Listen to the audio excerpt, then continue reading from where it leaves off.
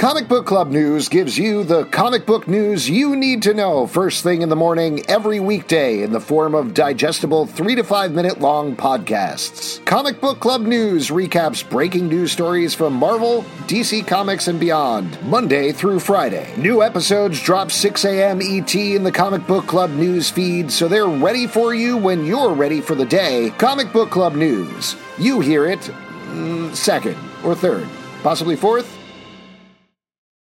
At Parker, our purpose is simple. We want to make the world a better place by working more efficiently, by using more sustainable practices, by developing better technologies. We keep moving forward. With each new idea, innovation, and partnership, we're one step closer to fulfilling our purpose every single day. To find out more, visit parker.com/purpose. Parker, engineering your success.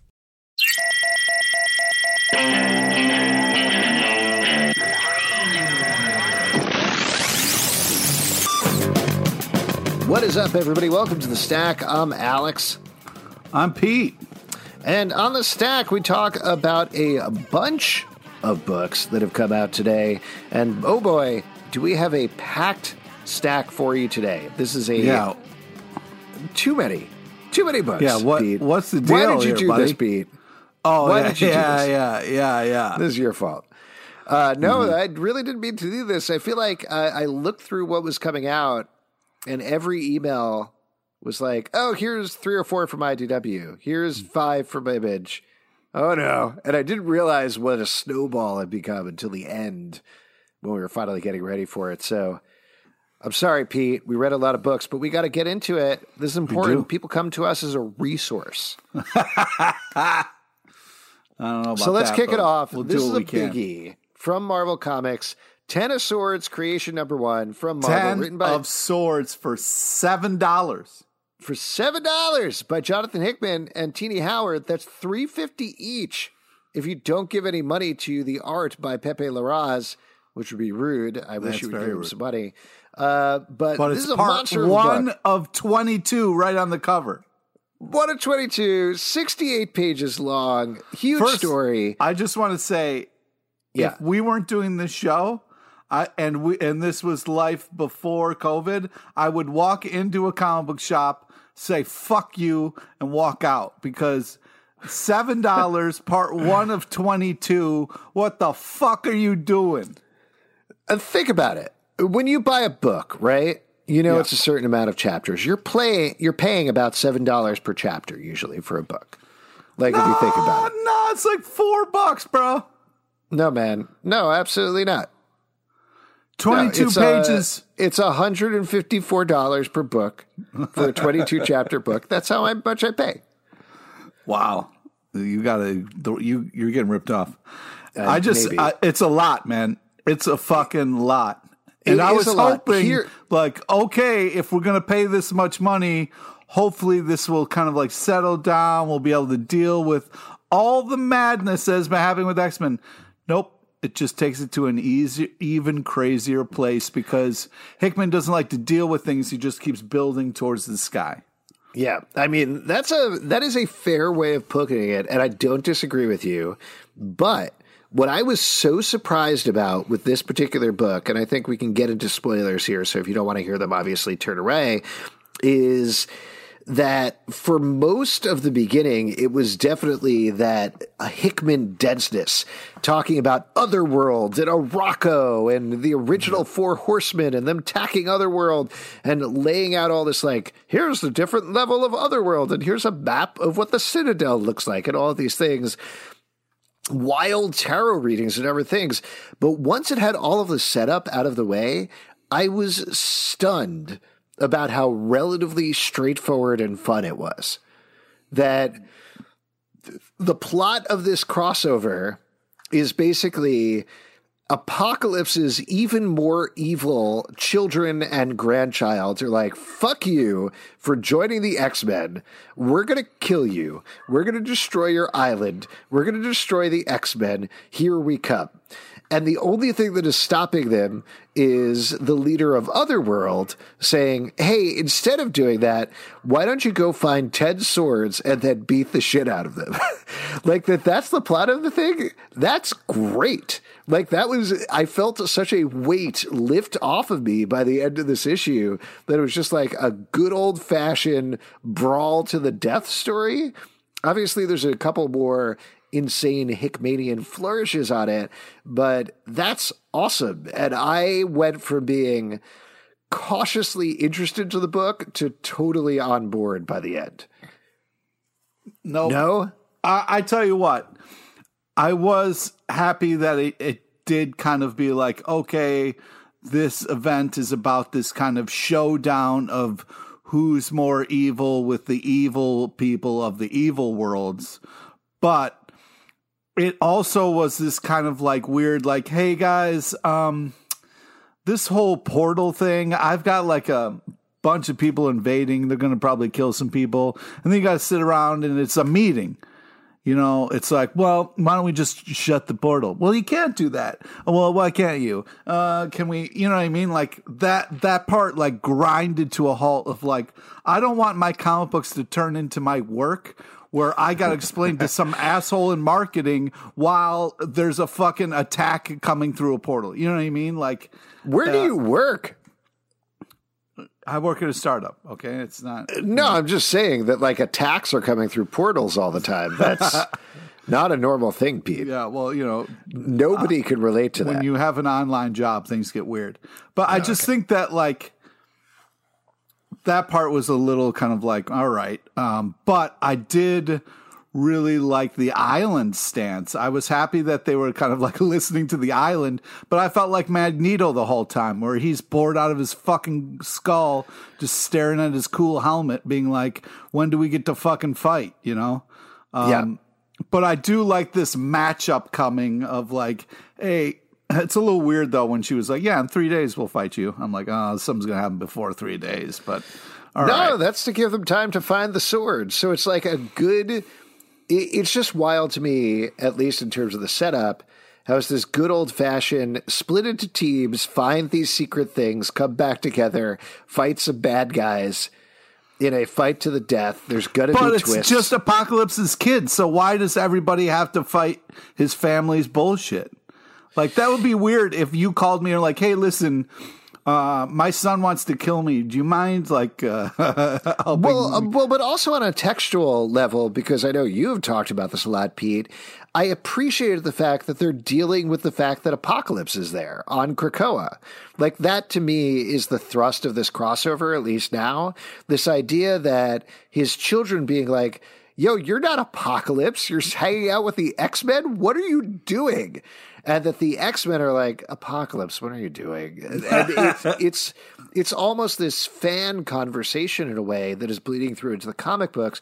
And it feels so smart to me. It's not just Apocalypse is on the team. It's why is he on the team? Why is he here? Why is he doing this? What does it mean that he's here? Do we defend that he's here? And how do the X-Men, who have taken the stance of mutants number one, always forever, deal with the idea of, do we defend the guy that has tried to kill us multiple times and take over the world, and destroy the world? How do we do that? And again, that is a thrust for a big crossover idea. It seems so smart to me. All right. Well, I'm glad you're having fun, man. I'm having a good time. And Pepe Larraz art, just great superhero art, really fun, really clear stuff. Just good time. The horrible moments throughout, big moments. Rockslide getting chopped in half. Oh my God. What a great panel. But man, that is heartbreaking. I did not like seeing that, but it was really well done. And just to mention the last page of the issue, such a dumb, obvious, but smart move to have Cyclops, Jean Grey, and Cable go off and be like, okay, the key to solving this and saving everybody is we got to activate this thing. What's this thing? They go in, they activate the thing, and they're like, oh, good, we turned on the Sword. And of course, it's Sword, the organization. And they've turned on the gigantic space station that they used to operate in. And it's exactly the sort of thing like, oh, of course you're going to work in Sword. That's so smart. 10 of Swords. I get 10 of Swords. There you go. Great stuff. So I enjoyed it a lot. I just thought it was so much more fun than I thought it was going to be. So I had a good time. Let's move to another one, another big event. Dark Knight's Death Metal Speed Metal #1 from DC Comics, written by Joshua Williamson, art by Eddie Barrows. We talked about this one a little bit on the live show. Pete, you're usually down on the Flash, but you seem super into this one. Well, slow your fucking rolls, Albs. Right. First off, is your favorite comic of the week, is what I'm hearing. No. First off, great title, Speed Metal. Hilarious. Love it. I love this idea of over-the-top death metal kind of fun things. These, like, just amazing art, over-the-top characters. It's fun to kind of go back to this well to see what they're doing. What hurts about this issue a little bit is you get all this amazing art, this cool concept, new characters, and then it's just a bunch of fucking Flashes talking about their life and their fucking trials and who gives a shit. So that part really dragged it to a slow stop for me. But overall, the art's amazing. I love the concept. I'm excited for more. Yeah, I had a good time reading this book as well. I think there were some dinky things that happened, as you mentioned. There was a lot of like, okay, there's a whole army outside. Yeah. Let's just hang around and walk through the Flash Museum, which I get what Joshua Williamson was going for. As usual, he is just very nostalgic about the Flash, and sometimes it works and sometimes it doesn't. And I think doesn't is probably too strong, but having them walk around the Flash Museum, I was like, okay, I get it. I get what you're going for. There's some funny bits. But then on the other hand, I'm such a sucker. Seeing Wally West run and get himself back into the red costume, I lost it. I loved it. Wow, and him really? Getting his whole history back and seeing his whole family. I love Wally West, and I love his family, and I love that era of the Flash. So that really got me emotionally when that happened. So I think it really does come down to what are you into? What are you excited about with the Flash? Because he just, Josh, again, just digs into that nostalgia factor. And then there's that great moment where he's sitting on the Mobius chair and sees the Darkest Night coming towards him and just gives him the finger. Great. That was unbelievable. I laughed out loud. I was like, yeah, Black Label, here we go. Yes, let's do it. Yeah. But yeah, good stuff. It's surprising and weird that everybody's looking for chairs in this series so far, because that's also happening over in Justice League. But good solid issue, and I'm excited to see how it ties in. I mean, if you're going to have like a Black Label, that's what I want to see. I want to see superheroes throwing the bird around, like really having some fun.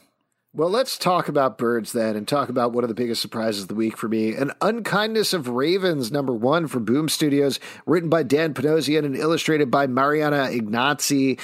This is about a girl who moves to a small town, finds out that there is a girl missing who looks exactly like her. Oh, man, that's so creepy. Glasses, and finds out even weirder stuff is going on in the town.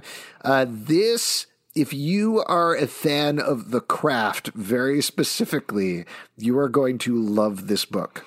I also think it's more than that. I was really impressed with this book. The art's unbelievable. I love the storytelling. We kind of, okay, here's the story of this girl, of the dude, whatever. Okay, going to a new town, starting a new high school. But just like they give us a little magic, they give us a little teen drama. The karate moment was badass. I'm very excited for this book moving forward. Love the last page. I think this is going to be a really good book, and I'm very excited about it. Boom Studios. Yeah, this feels like exactly. If you're a fan of the modern Sabrina books in particular, I think this fits right into that niche as well. Yeah. But this feels like one of those ones that's just going to kind of bubble below the surface and maybe explode, because it really is that good. And it feels like it has such a mythology set up to it. Also, Mariana Ignazi's art is great in this book. Yeah. The characters are so good. The designs are so good. It's something and this isn't necessarily the only thing she'd be looking for, but if I was a Netflix executive, I would be snapping this up in a second for a TV show. Yeah. Great stuff. Let's move on to a belated comic book, Spider-Man #4 from Marvel. Surprising he's only had 4 comic books so far, given that it's such a popular character, but, it happens. Written by J.J. Abrams and Henry Abrams, art by Sarah Pichelli. This is continuing the Abrams father and son story of the young new Spider-Man, fighting a guy named Cadaverous in the future after Peter Parker Spider-Man has been broken. I will tell you, I continue to really like Sarah Pichelli's art because Sarah Pichelli is amazing on art. Unbelievable. But this is maybe suffering from the slow release time, which isn't entirely their fault. By the time I read this, it felt like just such a small snippet of the story. I needed more. What do you think, Pete? The art is the real hero in this book. It's really fantastic and worth it, just for the sprawling pages alone and the creepy spiders. But especially like the first couple of opening panels, holy shit. But anyways, I think this is an interesting Spider-Man story. I'm excited to kind of see where this goes. The problem is it's so long in between, like you said. I just got back into it and now it's over, so it's a little tough. Yeah. But I'm excited to see what this father-son is going to do with such a legendary character like Spider-Man. So I'm trying not to judge it yet until we kind of get more into it. It doesn't really feel like they've gotten to their mission statement yet, the thing they want to say about Spider-Man. They're just moving pieces and kind of getting things set up. Yeah. But it does feel like it's getting to that, and we're towards the end here, so we'll see what happens. Next up, The Last God, #9 from DC Comics, written by Philip Kennedy Johnson and art by Riccardo Federici. Man, every issue of this book is good. The end. It just really is. I mean, in this issue, again, it's they're kind of heading through their, I guess, Helm's Deep. I don't know. I'm forgetting my Lord of the Rings references, but they're heading through the underworld in the past and present. Different things are happening. There's a big cliffhanger at the end. But as usual, even with a smaller character-driven issue like this, it's still a very, very good book. I mean, the art's really worth picking it up alone. All right. And I tell you, I just drank, Pete. Good. There is speaking of like cliffhangers and that kind of stuff, there is a fun, really kind of cliff moment that says a lot about the characters. I just think that the storytelling and the art is so at a next level in this book. It's very interesting what they're doing. And I can't wait for more. Yep, great stuff. Next up, Voyage to the Stars #2 from IDW, story by Ryan Koppel and James Asmus, art by Connie Dedon.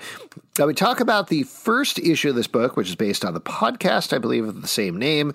Found it fun, enjoyed it. I figured we'd check in on the second issue and see how it's doing. Pete, what's your take? This is the old Weekend at Bernie's issue. So this is cool. It's very creative characters, fun. A lot of nice bits and comedy stuff in here, but the classic, propping a dead guy up, trying to get away with some stuff. But yeah, I think this is an interesting book. The characters' kind of voices push this thing through. I'm enjoying this. I think it's definitely worth picking up, and they seem to be having a lot of fun with it, and that comes through in the comic. I agree. As we mentioned the last time, James Asmus knows how to do bits, and they're just well paced out here, whether it's him or the artist or collaboration of the both. And it's just fun. It's dumb, fun, stupid, purposely stupid space jokes. And it just works out really well. I like this issue much more than the first one even.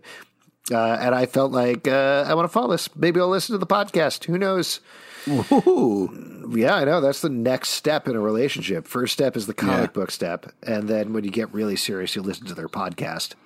And then third step, you move into a house with them in Philly. Next up, Wind #4 from Image Comics, written by James Tynion IV, art by Michael Dialynis? I don't know. I'm sorry. Dialynis? I don't know. Dialynis. Maybe. There we go. Well, regardless, this book is very good. Another fantasy book. This is a mildly all ages book. Kid who think he is weird is traveling out of town with the prince he's always had a crush on. And some bad things happen this issue, but also some wonderful things. And I love the fact that we are finally, it feels like, widening open the world of this book, finding out more about the outside world, about what's really going on. Great stuff. This is the issue that I have been waiting for. Yeah, this book keeps getting better with every single issue. The art, the storytelling, it's next level. And this world that they created really feels like its own very unique kind of thing. It's just great. There's a lot of heartfelt stuff. It's action, it's adventure. There's just so much stuff kind of all wrapped up. And they're really killing it. This book really is one of those ones that stays with me. And then when we kind of look at it the next time around, it keeps getting more and more built up and more exciting. Can't recommend this enough. This is a lot of fun. Next up, let's talk about one of my favorite books currently running, Wicked Things, #5 from Boombox, created and written by John Allison, art by Max Sarin. I got to tell you, I was super bummed to find out the next issue is the last issue of the book. What? Because I know, it's like to be concluded at the end. I know, I'm having such a blast with it. This is about the teen detective framed for murder, ends up teaming up with the police department after she's arrested. There's so much more they can do. Just so much fun. Every issue. Max Sarin's art is so great. Everybody is so charming. And I mean this as a compliment, it's almost the opposite of Voyage to the Stars, where it's like, it's not even bits, it's more character situations that are causing the comedy throughout. And it's great. It's just, I want to read these adventures forever. Like, I want to just read an ongoing detective series with these characters. It's such a fun character. And it's like, I feel like I'm just now really getting into it and understanding the kind of voice and cadence of everything. So it's like, it's really clicking for me. And I'm sorry to see that it's going to be wrapping up, because I feel like there's so many different places we can go. And I love this world so much. I feel like we can kind of put this on a lot of different situations. But they're really killing it right now, hitting a stride that's next level. And it's just fun. It's coming from such an earnest kind of cool place, and the main character is kind of starry-eyed, but still there's a lot of like greatness to her. I really enjoy it. And the mysteries are fun too. In this issue, there's a bunch of casino robberies happening throughout London, and she ultimately figures it out in a absolutely ridiculous way, but in a way that proves that she is the smartest one in the room anyway. And it's fun. Pick up this book. Definitely check it out. Great stuff. Next up, another penultimate issue, Low, #25 from Image Comics. Oh, man. Written by Rick Justin's Remender, art by Greg Tocchini. I mostly put this in here because I want to talk to Justin about it, because I know how into this book he is. This is the second to last issue of the book. Huge battle issue as everybody is fighting for the future of the human race. The phenomenal thing about the pacing of this book is the entire issue, people are just being blasted apart by this helm suit. We don't see it the entire time until the very last panel. And it's the pacing of that, just it's this Jaws pacing almost, where the monster is off screen the entire time until the very end, is great. This issue is one of my favorite issues of Low in a very long time. Yeah, I can't agree with you more. This is such a unique, weird, creative book, and it's so intense. And like, the reveal is so insane. Remender is just killing it, and Justin knew it early and called it. But yeah, I didn't really kind of figure it out until the last couple of issues of how crazy good this was. Really impressive. Makes me want to go back and kind of start over again. It's good stuff. Next up, Canto 2. Come on. Art. Pick it up for the art alone. Canto 2, The Hollow Men, #2 from IDW. Story by David M. Boer. Art by Drew Zucker. This is continuing the adventures of a little clockwork man as he tries to save the entire world. I like this issue quite a bit. I think this is a very engaging character. It's a weird, pretty dark world, but good stuff. Pete, what'd you think about this one? Yeah, I really like the art and the storytelling in this. It's very imaginative. These kind of like little fun creatures that we're following around. It's interesting the way they battle and the way they kind of go about things. It's definitely unique, and stuff that like that whole town of scarecrows was so kind of crazy.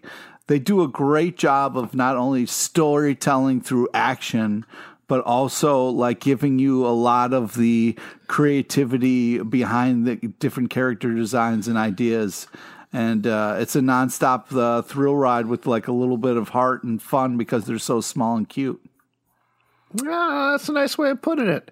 Let's turn to something I'm sure we're going to definitely agree on. The Immortal She-Hulk #1 from Marvel Comics, written by Al Ewing and art by John Davis Hunt.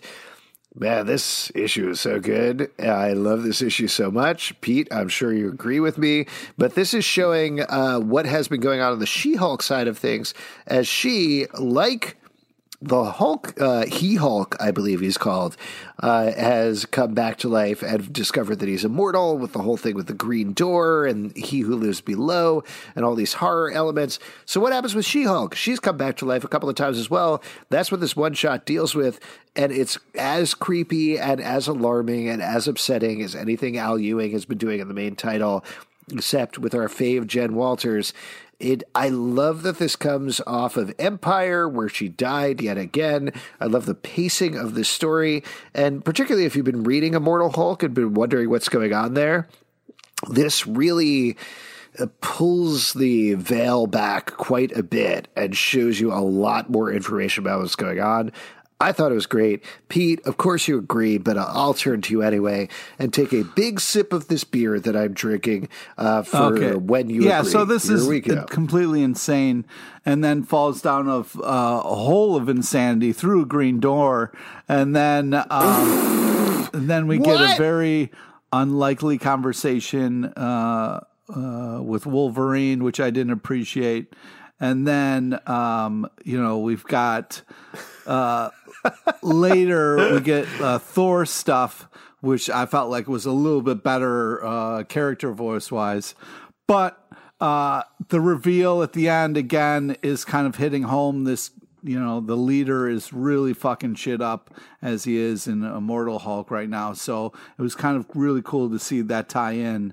But man alive, this is just so crazy and creepy. Like, oh yeah, you think hell's easy? We're below that. I don't want to know that. I don't want to know it gets worse than hell. Yeah, there's a hell below hell. Yeah, it's all good. Great. Yeah, I think it's. Wait, what were you going to say? I think this is insane and a little too scary for me, and I'm looking forward to, maybe trying to get things back to normal. Like a happier Hulk. Something that gives me a little hope Hulk. The happy Hulk. The happiest Hulk. We'll see that pretty soon. Undiscovered Country #8 from Image Comics, written by Scott Snyder and Charles Soule, art by Giuseppe Camuncoli and Leonardo Marcello Grassi. I don't even want to say heroes in this book, but characters in this book have made it to the second ring of the walled-off America called Unity. They have discovered in this issue that it is a tech wonderland, seemingly, but of course, not everything is how it seems. I love how much this new arc has changed things up. It's great. It's exciting. It feels weird and nerve-wracking. We had Scott Snyder on our live show a couple of weeks ago, and he talked pretty heavily, not just about this book, but about how they're adapting it for the movies, which I think revealed a lot of information about how this book is going to go. And it's fascinating to read this book through that lens. Yeah. I also think that, now this book is really cooking in a way that I can follow. where before I was very much confused to how this all works, but now it's like we've got more of a sense of this world and where they are in it and how they're trying to navigate. And I really like that whole coin bit. I really liked the introduction of some of the newer characters in this arc. I think this is very, very interesting, and it's been a while since I've been excited about a writer's take on an idea, and this kind of like take of America and what it is and what it isn't is very interesting, especially in this kind of post-apocalyptic world. I also can't believe that we're 8 issues in and they're still coming up with new America jokes. It's very impressive. Very impressive. They got, yeah. Next up, Mega Man Fully Charged #2 from Boom Studios. Art, a story by A.J. Marcello and Marcus Reinhardt, written by Marcus Reinhardt, illustrated by Stefano Simeone.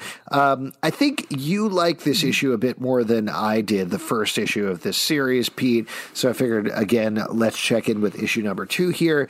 This is a darker, more modern take on Mega Man that gives it more of serial overtones. Yeah, I very much liked it. It's kind of like this idea of, okay, Mega Man, like, how do we deal with this and technology and what's too much and who has control and that kind of thing. And I feel like it's dealt with in this issue in a cool, unique way where we're really inside Mega Man's head, as Justin likes to get inside characters' heads. And we kind of get a lot of like what they're thinking about, why they're doing what we're doing. And we're meeting kind of all the players as we move forward in an interesting way. And I think it's cool. I'm very much enjoying this. Great kind of like last page hype up for next issue. This is just fun. To me, Boom is just kind of taking something that's cool and spinning it out in a way that's fun. I like this as well. I like this a little bit more than the first issue, but I still, as somebody who's not totally into Mega Man, I'm a little lost in some of the continuity stuff.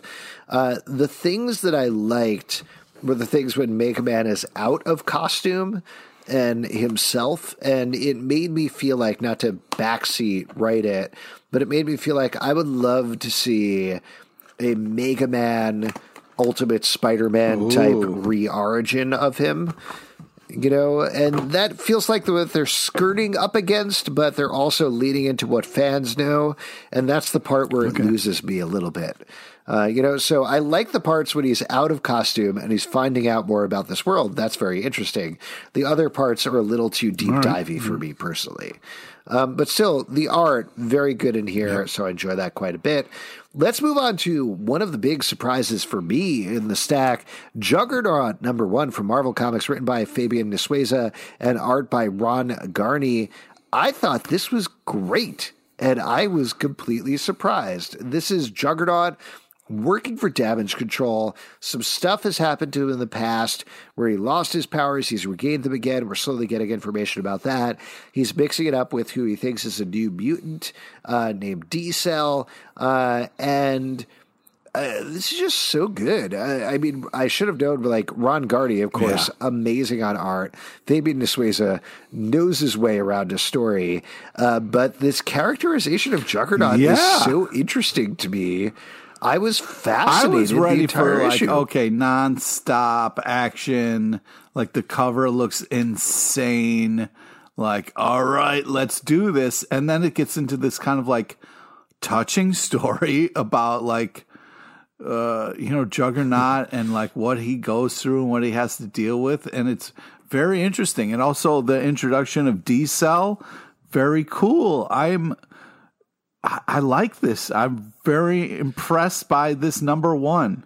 I also just got to say that the red on Juggernaut's, uniform is pops, and Garney is killing it with this like black and white with the splashing of Right? It's a very good it's like a redesign. Little Sin City, like having it black and white and popping with colors, but man, it really works great. Mm-hmm.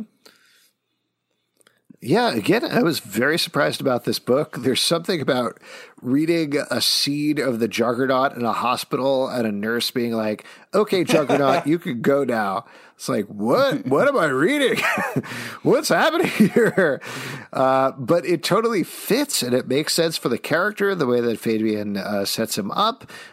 This is a very good issue, and the cliffhanger at the end is super fun. It's a good setup. I'm excited about this book. I just sort of randomly threw it on here because it was number one, but I'm real glad we did because I loved reading it. Next up, I know this is one of your top picks, Pete. Black Magic number 14 from Image Comics, written by Greg Rucka and art by Nicola Scott. Pick it up on the cliffhanger for the last issue where one of our main witches is driving through a creepy little girl while the other main witch is sleeping with a girl in her house. Okay, let's first off, Zelbins, but don't put extra creep on things, all right? Yeah. Sleeping with a aged person, it's not a little girl that she's sleeping with as well. It's not some kind of weird... A woman. It was too beautiful, responsible women. You just sound so creepy. All right. First off, we got the car Some driving through... ladies. Why you're so creepy? Stop being creepy. So we have... The art is the real hero of this book. These ghost kind of ghoul, creepy kid things are unbelievable. The just the way it's like they're drawing the ghost and the shading, and it's just next level art in such a cool way. And I was so scared of this girl in the car accident, even though it's a comic book. I mean, when she twists the doll's leg and then the lady's leg twists like that, oh, that is so creepy. This book is very good. I mean, like you were saying, Nicola Scott's art and the way things are drawn throughout this book are the real hero. I mean, Greg Rucka, always good, but Nicola Scott's... just designs of everything are very creepy and that exactly cover the just right way. Is so creepy in all the right ways too. And I also really love the Black Cat in this book. Really cool, like that it's a character, and I'm really hoping it stays a character in the book. Every once in a while, we get a little bit more from that, so it's a nice little kind of side thing that keeps happening. Next up, Power Rangers Drakon New Dawn number 2 from Boom Studios, written by Anthony Birch, illustrated by Simone Regazzoni. We've talked about the last couple of Power Rangers books, which take place in this apocalyptic future where everything has been destroyed. The Power Rangers are the last hope to save everybody. I've been pretty open. I've been hiding the fact that I don't care about Power Rangers at all. But whereas I didn't love 2 issues back, the one shot, I did like the first issue of New Dawn, so I was curious to check out the second issue. I liked it even more. This is good. This is a good, dark, adult reinvention of the Power Rangers, and I really enjoyed it. I am on board, and I'm very also surprised. Very surprised because I liked Power Rangers, and this is not like Power Rangers. I haven't really read a lot of the comics, but the TV show.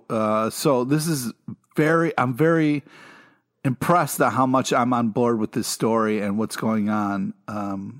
The writing is doing such an amazing job of sucking you into this world and giving you these characters in such a great way.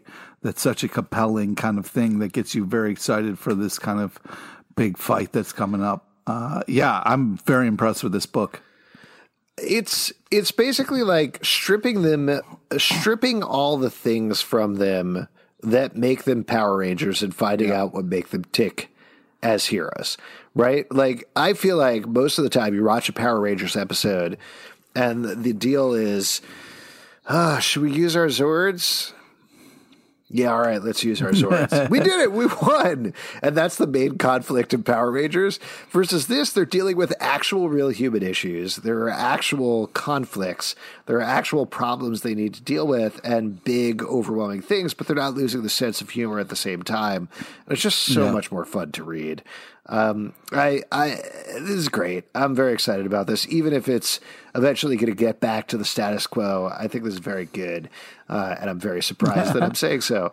On the other hand, I do want to talk about an issue that I'm a little disappointed in for very specific, very stupid reasons. Maestro #2 from Marvel, written by Peter David and art by Germaine Peralta. So this is the origin of the Maestro, the Dark Hulk, by Peter David. Love the first issue of this book. I thought it was great. This issue, really? I had some problems with, honestly. I love this. Yeah. Here's my problem, and I'm going to spoil some of the plot stuff, but Peter David's writing, good as always. Germaine Peralta's art, great. But the idea, got a problem with the colorist? Here's what happens is last issue, Hulk wakes up, finds the world has been destroyed, is like, you know what? I've given up on humanity. And you're like, ooh, this is good. We're going to go on a slow progression to finding out how he became the Maestro. What happened here? How did he build up a civilization? What is going to happen? And then in this issue, he finds the civilization, and Hercules is the Maestro, and it's already happened. That's a fucking last page reveal you just did. No, I know. I said I was going to talk about spoilers, but my point is that it's like I'm way less into the fact that he became the Maestro because somebody else was the Maestro and he took over that stuff versus the Hulk going in this descent into darkness. I'm still going to read this. I like the art. I like the Maestro. I like Peter David. So but it was a your real problem bummer was you of an had issue. A better idea than what the comic did. That's what your problem is. No, I didn't have a better idea. It just felt like it was going in a different direction after the first issue than what happened in the second issue. It felt like we skipped all of the work. You got to wait for it, man. I think you're judging it too fast. What did you think, Dan? I did like it. I like the idea of like sad Hulk kind of in the wastelands, talking about humanity. He took some fair shots, man. You know what I mean? He's not lying, with poor animals. I like all of that stuff. I think that's good. And then it's kind of like, okay, he stumbles across people, and now it's like, okay, what's going to happen? Can he go see this Maestro? And okay, and then the Maestro isn't who you think it is. Great reveal, classic comic. Boom. Like, I don't know why you're mad. I think it's interesting to see how this is going. I think this is a solid second issue of like ramping up the story. And I'm sorry you had a better idea. I would like to just kind of quickly, while we're talking about a Marvel book, the Rest in Power, Chadwick Boseman kind of things at the top of the comics, I think were really classy and well done. And I'm happy that they did that because it's fucking really nice.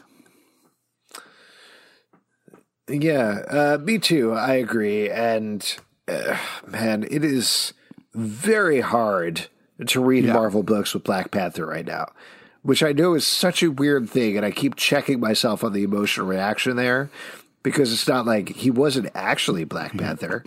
Black Panther in comics is a different thing, the Black Panther the movies, but whenever Black Panther comes into a comic book battle, into a comic book story, it's crushing because it feels like it's Chadwick Boseman coming into the scene. I know it's not. Intellectually, I know it's not, but emotionally it feels that way. So I agree with you. It is nice to have that acknowledgement on the front cover. And so sad. Let's very delicately transition into talking about The Virgin Brides, #3 from Image Comics, written by Jason Aaron and art by R.M. Guerra. This is continuing the storyline of two virgins who are trying to escape from a mountain where angels have their way with them. It's horrifying. Pete loves this book. Cannot stop talking about it. We get off camera and off the podcast, and Pete's like, let's talk about the goddamned in an Oprah voice. It's very impressive. But another great issue of this book, R.M. Guerra draws the crap out of it as our girls continue to escape from the mountain, find out things are not quite as they seem, of course. But it's so dark and it's so sad, and it just brings you further and further down every issue. Yeah, this is really impressive. What's nice is in this issue, we're not really kind of dealing with the angels raping, so we can kind of move past that a little bit, which is good. And we've kind of got these two heroines kind of fighting for their lives as they're trying to kind of make it out of this kind of mountain range. But the reveal at the end is a little crushing. But man, you can't say enough about the art. Just the whole part where like you thought maybe she was going to die and they laid her to rest, and then like it's the action, the storytelling. This is really a great story, even though a lot of the story makes me uncomfortable. I'm still very much impressed with the product that they're putting out.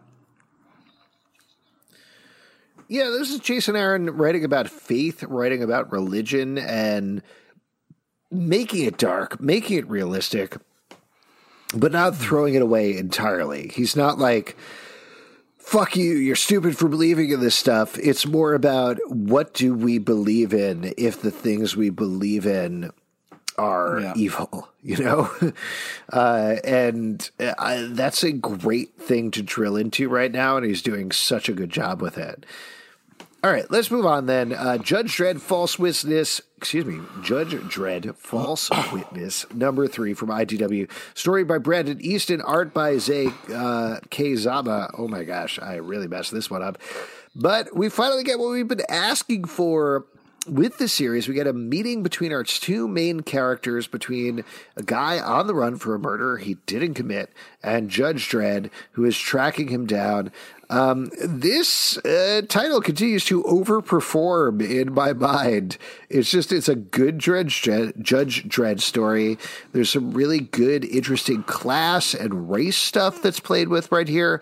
It's very smart and well done while still being a good action thriller. It's just hard. I don't want a Judge Dredd comic right now. I just, I don't want a story about cops, fucking all-powerful cops that are judge, jury, and executioner right now. I didn't really feel it as much with the other issues, but right now I was just like, fuck this, man. I see what you're saying. Not to interject, not to cut you off, but I do think, I guess we'll see where it goes, but it does feel like the story is doing the opposite thing. The story is presenting Judge Dredd with a case that is not cut and dry. We get, I could be wrong with the coloring, but we get a case of a black dude getting plastic surgery to look like a white dude and become basically like a proponent of the rich. So there's that thing going on. He gets murdered. His former friend, is framed for it. Judge Dredd is tracking him down. I think we're getting a story here where it's Judge Dredd having to confront the idea that things are not cut and dry, that I cannot be judge, jury, and executioner right now. And if that is the way the story is going, that's an incredibly timely thing to happen. I hear you. It's just a little painful to kind of just see just the panels where they're so imposing over people, the judges, when they walk by and there's all these people lined up in attention and it's very, very intimidating. And it's hitting me in a different way right now that, normally it can be like, hey, this is a comic book. This is fun. Judge Dredd, it's great. I love Judge Dredd, but it's just like right now, it's just a little bit. I understand, and I agree with you that it is trying to do that. It's just that it's hard to see the uniform and not flinch a little bit. All right, last one we're going to talk about is Bliss number 3 from Image Comics, written by Sean Lewis and art by Caitlin Aryarsky. And this is, we love every issue of this title, but this is pulling off some big things, some very big things, specifically picking up the cliffhanger where Kid has been telling the whole history of his dad. We find out that his dad is not as clean and much worse, doing much worse things than we thought he was. Also, welcome to Justin, who popped in for the last title of the podcast. You got to choose your angles, and I think Bliss is the comic that I really wanted to weigh in on, because I've actually been here the whole time. Really great reviews. I didn't want to chime in because you guys, I think, really covered the bases, especially the X of Swords stuff. Oh, well, thanks. Yeah. I'll tell you what, actually, we talked about a lot of books on the stack today. I think it would be worth, before we finish up talking about Bliss, why don't you just give like a thumbs up or thumbs down, like a yay or nay to all the titles? I'll read through all the titles, okay? Great. So here we go. Ten of Swords creation number 1. Perfect, no notes. Wow. Hot take. Dark Knight's death metal, speed metal number 1. Fast as I wanted it to be. Wow. An Unkindness of Ravens number 1. More Ravens. Spider-Man number 4.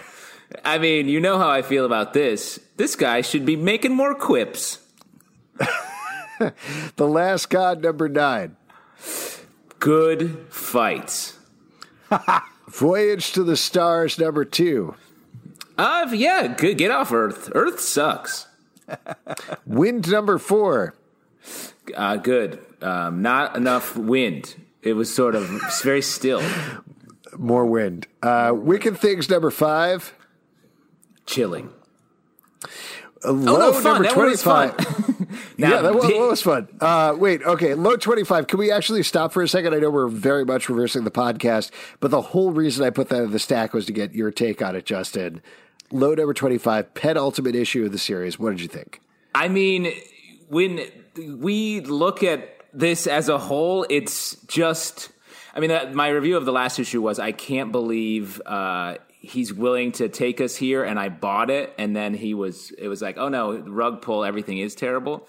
And I don't know where we're going to go with this at the end of the day. How about that reveal, though? That was fucking bananas.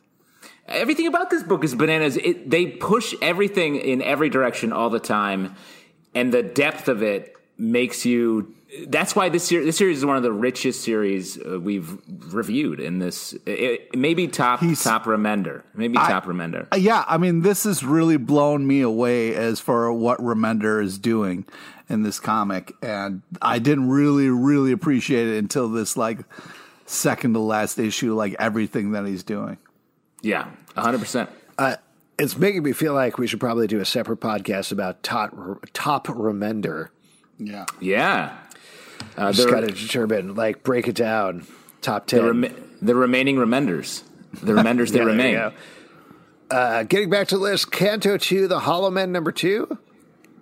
Really, Canto? Cano.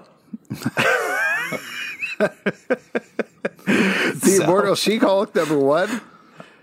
Legit love this book. I can't believe they're making She-Hulk terrifying now, too. Yep. Yeah. I'm worried that this is going to become my job from here on out.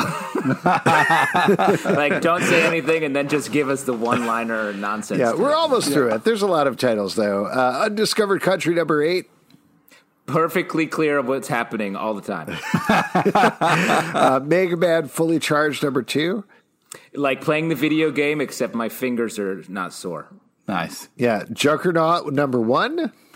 This guy is unstoppable. Yeah.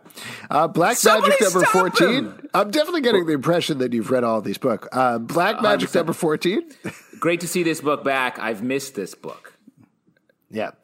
Power Rangers Drakon New Dawn number 2. Once again, surprisingly into the Power Rangers. Time to do a Right? rewatch. That was my reaction, too. Go Power Rangers. Maestro number 2. This guy, I want more music. I feel like he's not doing any conducting. The Virgin Brides number 3. This book really makes me want to get back into the Bible. Judge Dredd False Witness number 3. I'm not prepared to be judged. This book was judging me. Great. And finally, that brings us to Bliss number 3 once again. This is a great issue of this book. This really flips the premise in a certain way. We spent the first 2 issues knowing and loving this dad, and in this 3rd issue, we find out he is not all he's cracked up to be. It's real dark, real sad, but I thought real good. Pete, what was your takeaway from this one? Yeah, I was really impressed with this issue. A lot of things click into place in this issue, and we get a lot of forward movement in a way we can all follow, which is great. Yeah, it kind of went from being like a tripped out kind of stoner, what's going on, to like, oh shit. There's a lot of like evil kind of fucked up shit going on in a way that is very much pointed at this family. And I think like that really kind of grounds it. And the son mom stuff was just so touching and powerful. And the panels of the mom's face are just unbelievable. Yeah, the art on this book, I think, really crushes. It adds such this air of tension and fantastical, like remorse and just loss throughout the book. It reminds me of like The Dark Crystal a little bit, or yeah. Especially with the non-human creatures, and even Neil Gaiman's Coraline a little bit. It sort of feels that like a more adult version of it. Like the scenes at the end where the dad reveals like what he's capable of are just tough. Yeah. The coloring as well throughout is just beautiful. Yeah, it's really intense. Great book. Definitely pick it up. And that is it for the stack. If you'd like to support us, patreon.com/Comic Book Club. Also, we do a live show every Tuesday at 7 p.m. to Crowdcast and YouTube, iTunes, Android, Spotify, Stitcher, or the app of your choice to subscribe and listen to the show. Did I say patreon.com/Comic Book Club to support the show? You did now. Okay, there we go. At Comic Book Live on Twitter, comicbookclublive.com for this podcast and many more. We'll see you next time on The Stack.